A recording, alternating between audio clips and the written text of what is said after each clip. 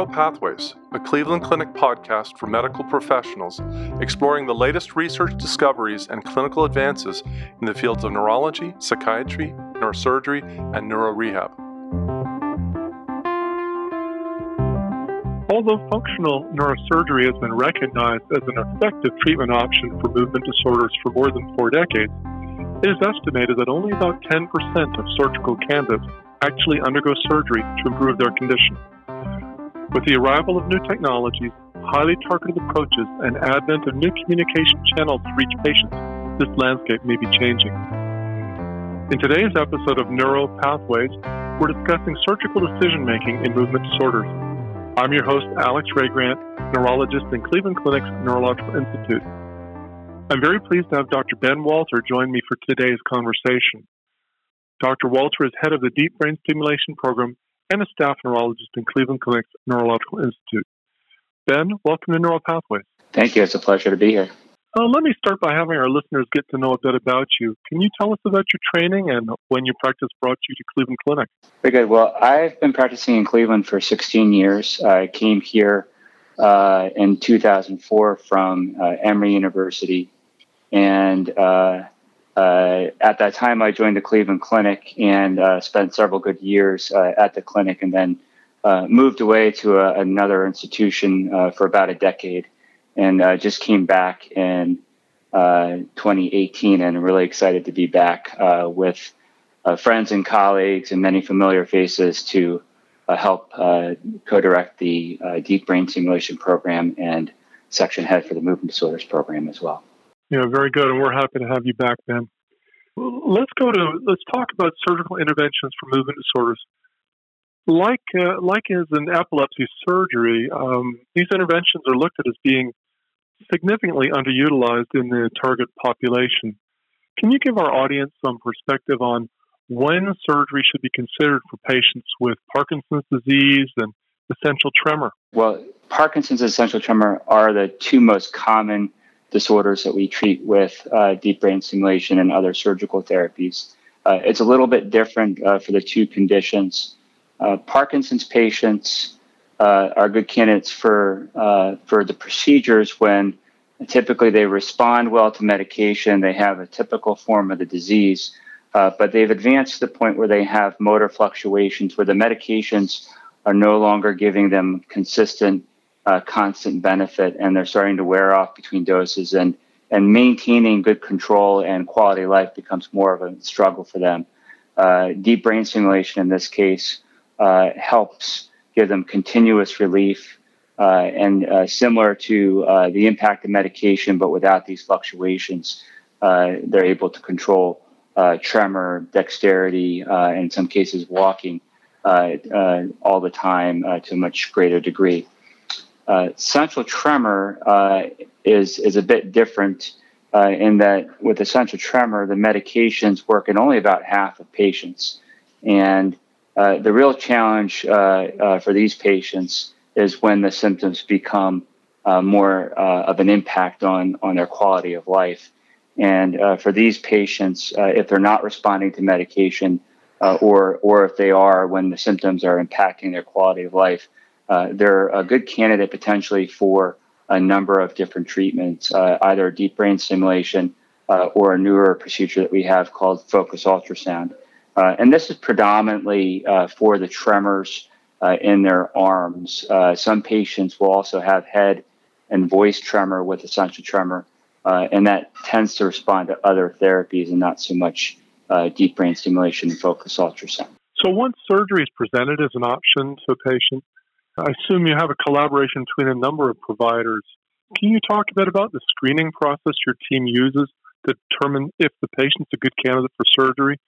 What makes a person a good candidate and what makes them not a good candidate for surgery? So we have an extensive multidisciplinary team and approach to evaluating and treating these patients. And this involves neurosurgeons evaluating the surgical risk and from the surgical perspective, movement disorder specialists, neurologists like myself, neuropsychologists that are looking at our patients from the perspective of the impact of their disease on memory, thinking, cognition, psychologists that are looking at our patients and understanding if they have significant depression or anxiety that are impacting or coloring how this condition affects their quality of life. And so really we look at, from all these perspectives, our team gets together and evaluates these patients as a group.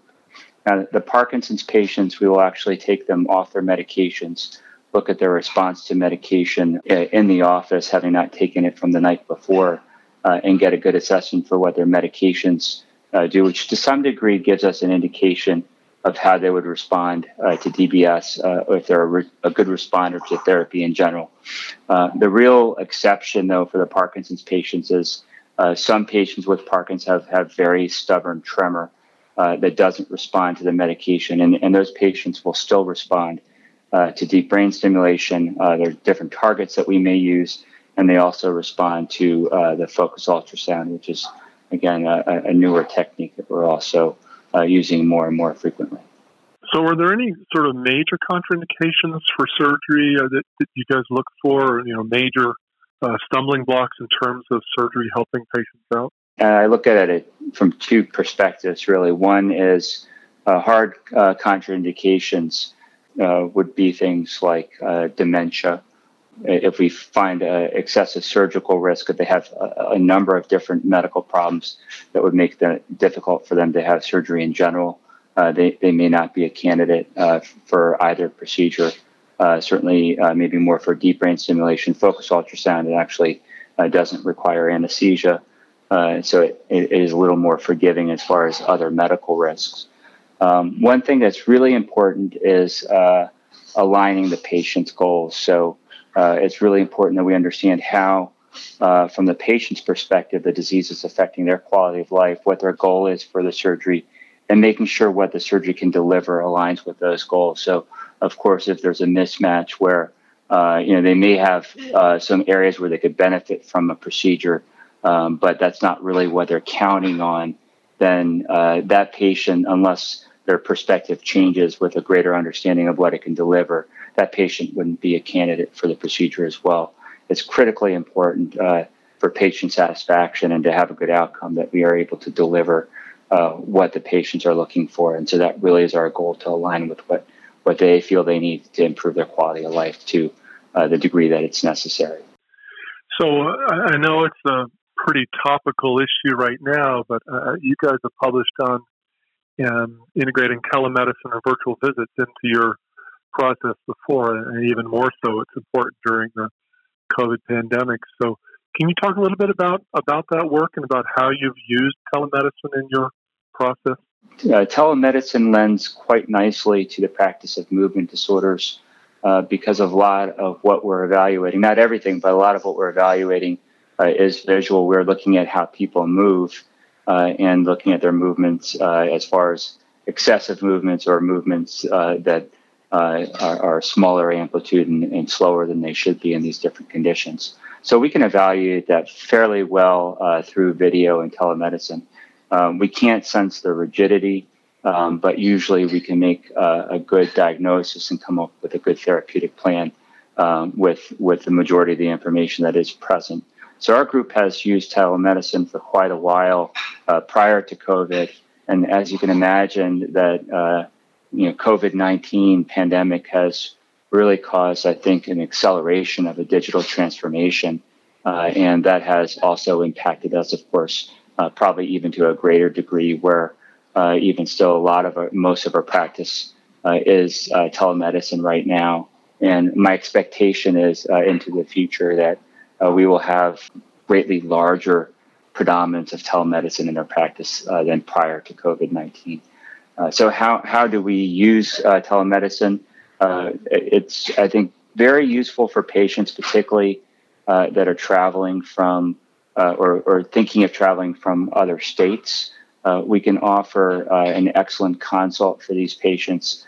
And I think probably one of the most important first things that patients are looking for that are interested in something like deep brain stimulation or focus ultrasound is just to understand a bit more about the procedure, which procedure is best for them, what are the differences between the two, when is it time and looking at their symptoms and their goals and objectives. So we can do that very well through telemedicine. It's really a conversation and taking a look at what the impact is on their lifestyle. And so with that, we can help get them ready for moving through the process a lot faster if they are interested in further pursuing deep brain stimulation or focus ultrasound.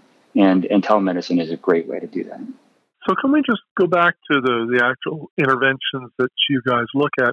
Can you talk a bit more about interventions available, I guess particularly focused ultrasound, which is newer, and how do you guys determine, what approach is most appropriate?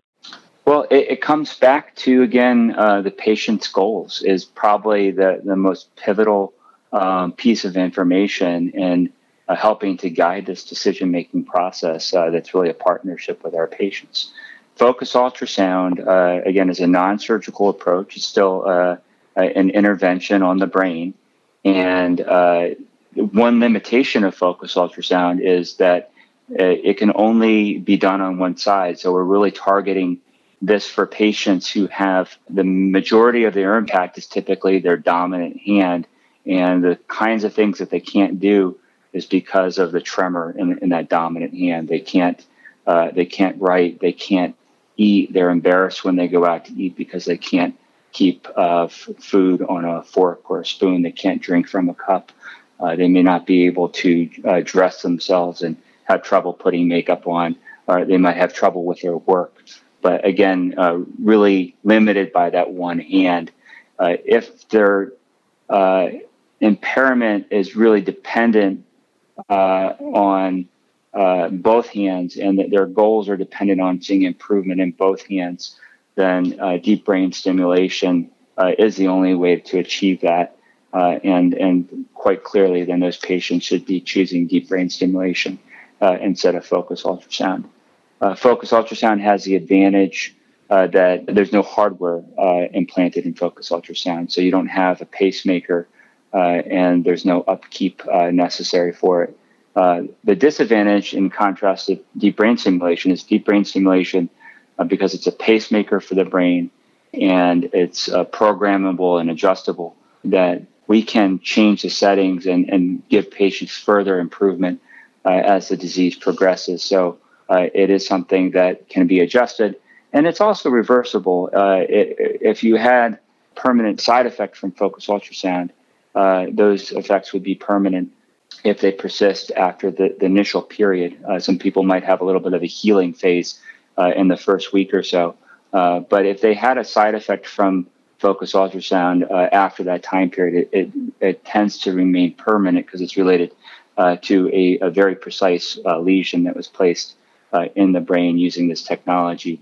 Deep brain stimulation, while it's a surgical procedure, it's not interrupting the brain tissue except just to pass a tiny little wire into a location in the brain. And really all the effects and benefits and side effects of deep brain stimulation after the initial procedure come from turning it on, which is completely adjustable and reversible.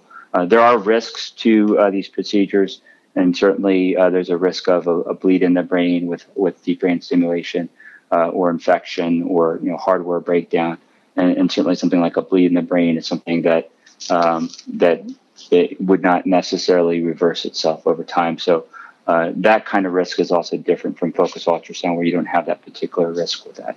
So as you can see, there's pros and cons to the two procedures, and one may be perfect for one patient, and the other may be perfect for another, depending on what their goal is and what their risk is coming into it. So let's talk a little bit about the kinds of results and outcomes from these procedures. And what does success look like, and how do you guys try to measure it? Again, success objectively is probably dependent more on the particular disease state. If we're talking about Parkinson's or essential tremor, maybe more generally, it's achieving the goals that the patient is looking to achieve. If we've satisfied their goals, or able to do things that they haven't been able to do in a long time, then we've liberated them from some of the impact of these conditions. For Parkinson's disease, it looks like, typically a patient that's not fluctuating from minute to minute, worrying about whether their medication is going to work or not. Sometimes it just doesn't kick in and it doesn't work, and they can't go places, not so much because they can't function. It's because of the fear that they can't function, which is real, because they don't know if their medication is going to work when they need it to work, when they're out and doing things. They may not be able to be employed for the same reason. When it comes to tremor, or even tremor in Parkinson's disease, and we can do either procedure for tremor in Parkinson's or tremor from essential tremor, reducing that level of tremor to something that is very minimal and at least to the point where it's not impairing their ability to do the things that they want to do. I mean, typically we see in the range of 80% reduction of symptoms in tremor with deep brain stimulation, and I think focused ultrasound is relatively similar to that. It's not always complete. There might be a little tremor left, but usually it's either not so noticeable or ideally it's not impacting their ability to do things. And most of the time that's the case. So Ben, are there any other novel techniques on the horizon that you think may improve the ability to select or treat patients? Anything coming along down the pike? Well, these treatments are highly technologically based, and the technology is evolving at a very rapid pace. And so it just changes day to day. It's an exciting area to be in because we keep having new tools and new ways to make bigger impact on our patients' lives. Deep brain stimulation now has what we call directional leads, or the wires that essentially go in the brain. We're able to steer the current in different directions, up and down the lead, but also sideways because the leads have contacts that face in different directions. And we're able to really customize this based on the area of the brain that we need to impact to give them benefit. In the future, in the very near future, we'll have technologies where we can sense the brain activity that's going on in our patient and be able to basically have it automatically adjust the stimulation settings depending on their need based on the signal that's coming from the brain. So that kind of responsive technology is on its way. It's very close to being used in the United States, and it's going to change things dramatically as well. So we have a lot of different technologies. A lot of wearables are being used now to monitor patients with movement disorders. And so these wearable technologies also can be kind of looped into the treatment algorithm, both in identifying patients for therapy and also potentially for controlling their therapies as well. Well, Ben, before we sign off, do you have any closing comments for audience members who may face the challenge of treating patients with movement disorders that are unresponsive to medical management? Anything else to advise them before we finish here? I would just say that for those that are good candidates, these surgical options can be very rewarding to offer to patients that are good candidates, and to see how happy they are when they're able to relieve symptoms that have been troubling them for 5 or 10 years, or even sometimes 20 or 30 years in some cases, particularly with essential tremor.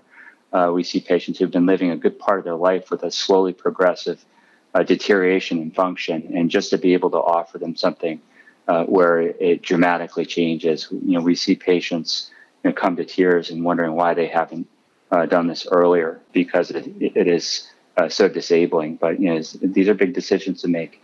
But we're happy to evaluate patients, even virtually. Again, that's very easy to do. We can get people in very quickly without much travel, and get them closer to being able to make a decision. And then bring them to Cleveland when really it's necessary to go through the rest of the evaluation and move forward with surgery. And that's really what we've been aiming to do with our program.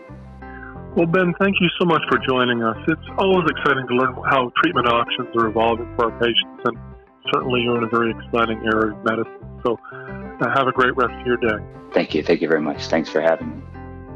This concludes this episode of Neuropathways.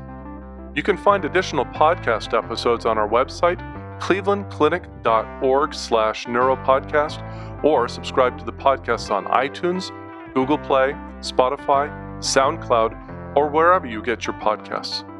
And don't forget, you can access real-time updates from experts in Cleveland Clinic's Neurological Institute on our Consult QD website. That's consultqd.clevelandclinic.org/neuro, or follow us on Twitter @CleClinicMD, all one word. That's @CLE Clinic MD on Twitter. Thank you for listening. Please join us again soon.